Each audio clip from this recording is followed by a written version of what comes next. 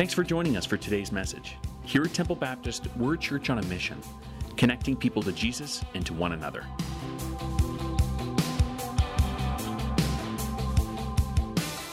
Thank you for joining us again as we continue this series. You asked for it. Now, if you're new here this morning, you may say, well, that's kind of an odd title for a sermon series. You asked for it. Well, if you remember, for those who have been here for a while, last fall we asked if you had any questions about, maybe questions about the Bible, questions of things that are happening in our culture, in our world. And I said we would kind of address the top most asked questions. And in week one, we looked at the question, what's my purpose? Like, why am I even here? Is there a purpose for my life? Week two, we kind of looked at some lifestyle issues, essentials versus non-essentials. And then last week, we tried to look at that question that's been asked for thousands of years, by the way. Why do bad things happen? Or maybe we could phrase it this way. Why does a good God allow bad things to happen to good people? And this week, we're going to continue with another question. Here's the question that was asked. How can you say that Jesus is the only way?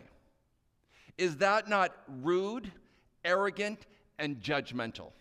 I mean, it seems so exclusive to say he is the only way. And maybe you're here this morning who asked this question. Or maybe even as a Christian, you are thinking, well, I believe in Jesus. I know I'm going to heaven, but can I really say he's the only way?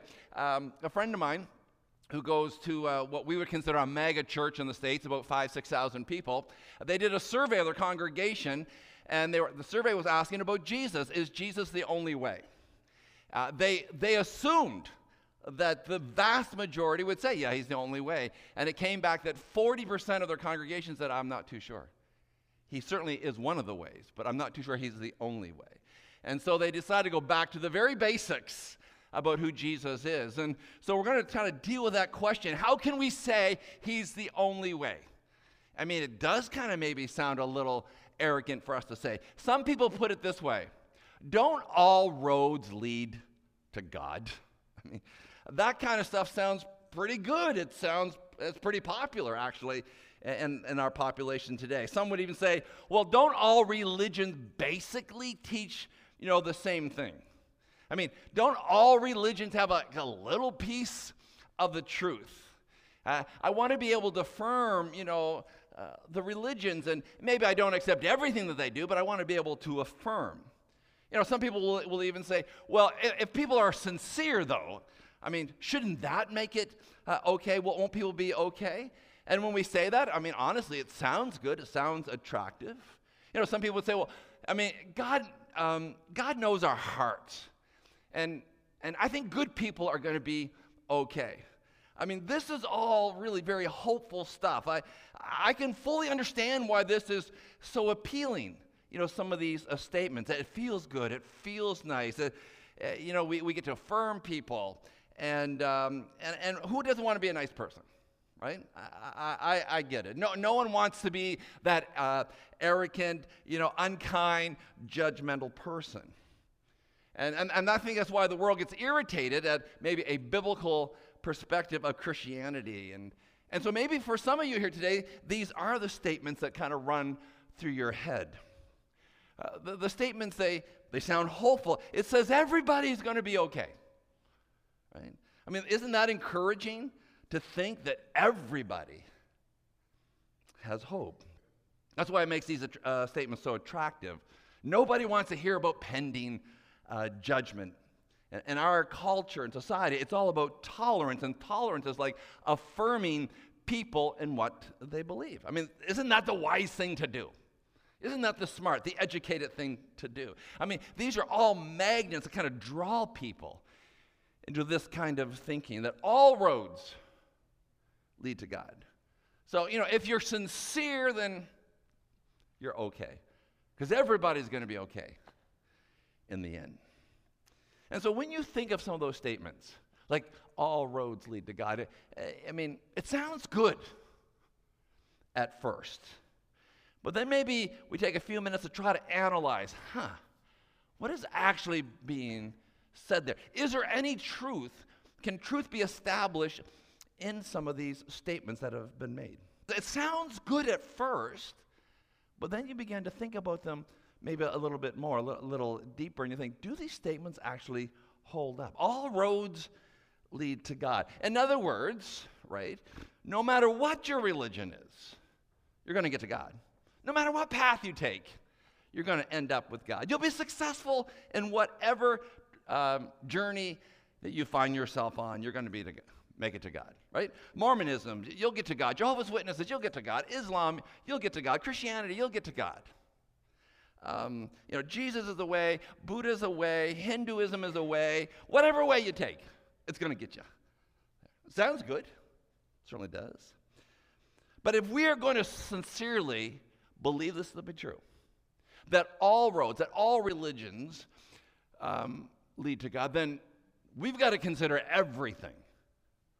Like everything. So you got to think about that statement. All roads?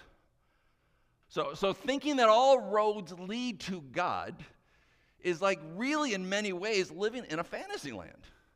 To say all roads lead to God. All religions, right? So when someone says that to you, or maybe you're asking that question, my follow-up question would be, well, what's your evidence for that? Like, how have you come to that conclusion? Like, what's the proof that you are basing those ideas that all roads, if you're sincere, like, what do you base that on? For what you believe. See, this is where I really believe Christianity shines. Because this is where you can point to evidences. Like the resurrection of Jesus, eyewitnesses, prophecies of the Bible. I mean, hundreds and hundreds of prophecy. I mean, imagine a prophecy 750 years before Jesus was born to say that he'd be born of a virgin and tell the specific town, little village that he'd be born in. I think some of the evidences would be the fact that the Bible, the unity of the Bible, written over 1,500 years by 40 different authors, and yet it's all unified over that. I like how one man put it. He said, Christianity is verified by public revelation and not by private imagination. So to say that all religions basically teach the same thing, I'd have to ask, well, how do you know that? Because all religions actually don't teach the same thing. They are fundamentally different in what they teach. And what's so interesting is no one really debates the existence of God. Right? Scholars aren't debating, well, was he alive? Was he here on it? Like the vast majority don't argue whether Jesus existed. And the majority of people, I really think it's true, the majority of people, I think, actually like what Jesus said. Like, look out for the poor. Feed the poor. Love others. Be generous. Forgive those who hurt you. I mean, you could hate Christianity, but like what Jesus said. So why is it then that people get so upset when Jesus is brought into the conversation? Well, it's because of his exclusive claims that he makes of who he is. That's when people's chains get a little rattled. In John chapter 14, Jesus is describing heaven, and he says he's going to go, but he's going to come back, and he's telling this to his disciples, and Thomas breaks forth, well, where were you going? How do we know how to get there? We don't know how to get there. And Jesus says, yeah, you do. No, Thomas, I don't know how to get there. And then this is what Jesus says. I am the way. I am the truth. I am the life. No man comes to the Father except through me. Boom! There it is. That's what separates Jesus from all the religions of the world. It's a pretty exclusive statement that Jesus makes there. No one, like you said, no one comes to the Father but through me. He doesn't say, I'm one of the ways to the Father. His statement is not, a little cloudy, a little fuzzy. It's not a little uncertain. I mean, it's easy to understand. You know exactly what he is saying in this statement. That's what causes heads to turn. What did you say? He says, I am the way, the truth, life, and no one will come to the Father but through me. So when you look at all the world religions of the world, we may say that, well, some of the religions have some truth. Yeah, it's possible. They could have some pieces of truth. And there may be even some good things that are in some of the religious teachings, but they are not the same. Consider what Jesus did while he's living here on earth. In Mark chapter 2, it says, when the teachers of the law who were prophecy saw him eating, who's him? Jesus, with the sinners and the tax collectors, they asked his disciples, why does Jesus eat with sinners and tax collectors? Like, why is he doing that? Certainly these religious leaders wouldn't be caught dead with any kind of contact with those kind of people. On hearing this, Jesus said to them, it is not the healthy who need a doctor. It's but the sick. I've not come to call the righteous and all the good people. No. I've come for the sinners. I mean, he came for people like you and people like me who just can't get it right. And Jesus loved those that everybody else despised and rejected and hated. Those whose religion rejected Jesus. That's who Jesus reached out to. When a woman was caught in adultery, you remember that story? And everybody said, stone the woman, throw it, or I'll kill her. And then it was a mob of people yelling that. And Jesus says, yeah, go ahead. Like throw the stones, those who have no sin. Go ahead. And it says that nobody threw a stone. In fact, it says they dropped their stones and quietly walked off. This mob of people. And then Jesus goes up to this very broken woman and says to her, I forgive you. Now go and sin no more. Consider the ministry of Jesus. He healed the lame, the lepers, those who nobody would ever even get close to. He healed the blind, the deaf. He turned water into wine, which is still hard for some of us Baptists to wrestle through. But some of you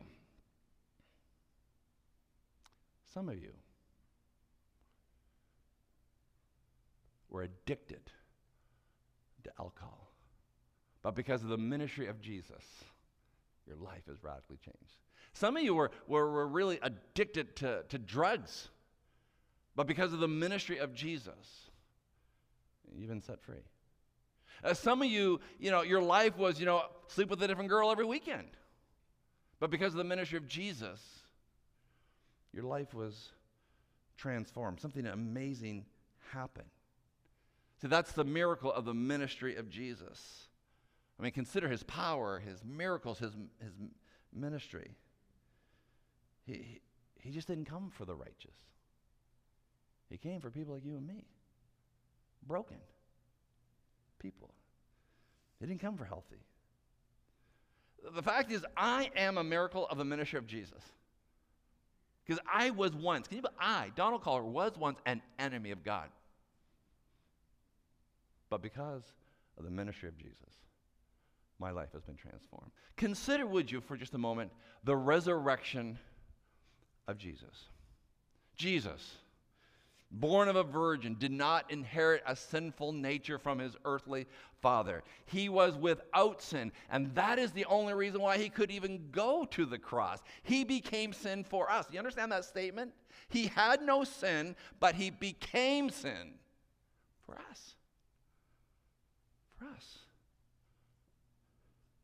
On the cross, imagine, on the cross, creation mocking him. Creation mocking the Creator. If you can imagine. And at that moment when they had done their worst, when they had beaten him to be unrecognizable, when they drove spikes into his hands and into his feet, and then they hung him on that instrument of torture, Jesus looks up to heaven and says, Father, forgive them. They don't even know what they're doing. What? You think about that. That's Jesus. They don't even know what they're doing. Then he said, it's finished. I'm done. I did it. I commit my spirit into your hands, Lord. It says, the Bible says the earth went dark and it trembled.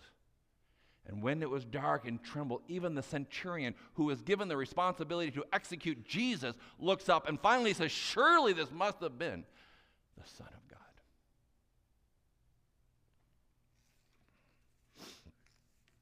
Three days later, that stone was rolled away and there was no body.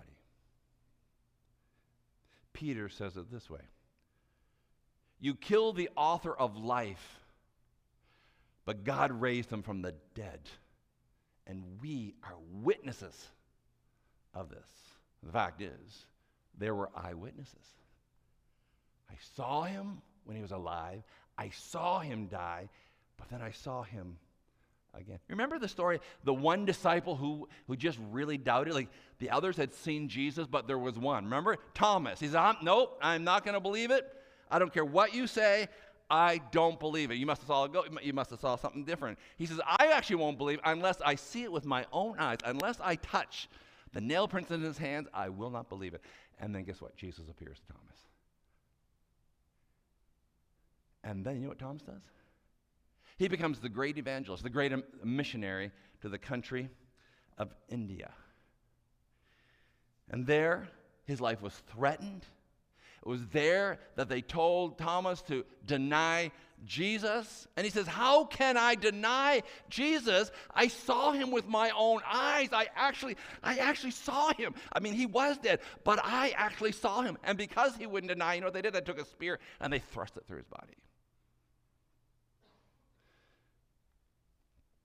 There were eyewitnesses. Consider the message of Jesus. That message of eternal consequences, right? Romans 3:22 says, we are made right with God by placing our faith in Jesus. And that is true for everyone who believes, no matter who you are. I love that statement. No matter who you are.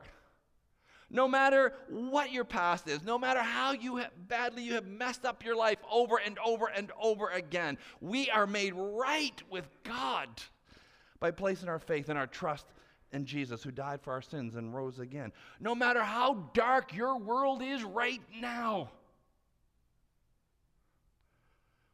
anyone,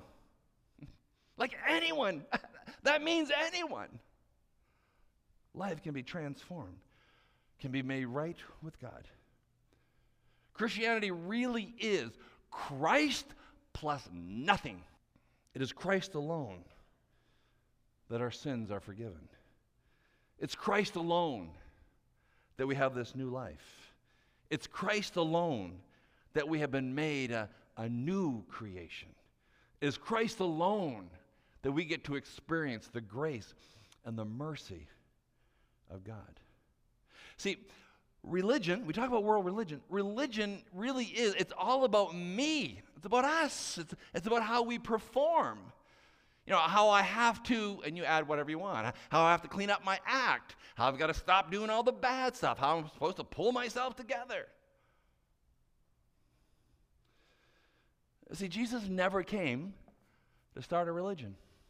He came so that we may know who God is. This loving, kind, compassionate, gracious, merciful God. See, religion says, I have to do so God will love me. I have to be good enough, by the way, bears the question, how good is good enough for God to accept you and love you? I mean, I have to perform so God will love me. If I obey God, then I know he will love me. But relationship, see, this is the difference between religion and relationship says, because God loves me, he accepts me. because God loves me, I actually want to obey. God doesn't love you because of what you do. He loves you because of who he is. Think about this statement. I heard this statement maybe 10 years ago. I find it amazing when I think about it, the truth of it. There is nothing that you can do that would cause God to love you more. Can you imagine that? There's nothing that you can do that would cause God to love you more. And there's nothing you can do that would cause God to love you less. God loves you because of who he is, not because of who we are. Religion, you spell it D-O. Relationship, you spell it D-O-N-E. Huge difference between do and done. So for just this moment, would you consider Jesus? For this moment in time. Maybe these statements that we read earlier, you resonate with. Maybe they've always been like, yeah, I've always kind of wondered if, maybe we're all going to get there someday. I've always thought maybe if we're sincere that we'd make it. I kind of thought we all taught the same thing. And maybe even as a Christian, you wrestle with that idea that when you go to share your faith. How can I be, doesn't it come across that I'm really arrogant and rude if I say Jesus is the only way? Yeah, it's possible you wrestle with those questions. And so this morning, consider Jesus. And consider his life on this earth. Consider his resurrection. And consider his eternal message that he offers to all the world.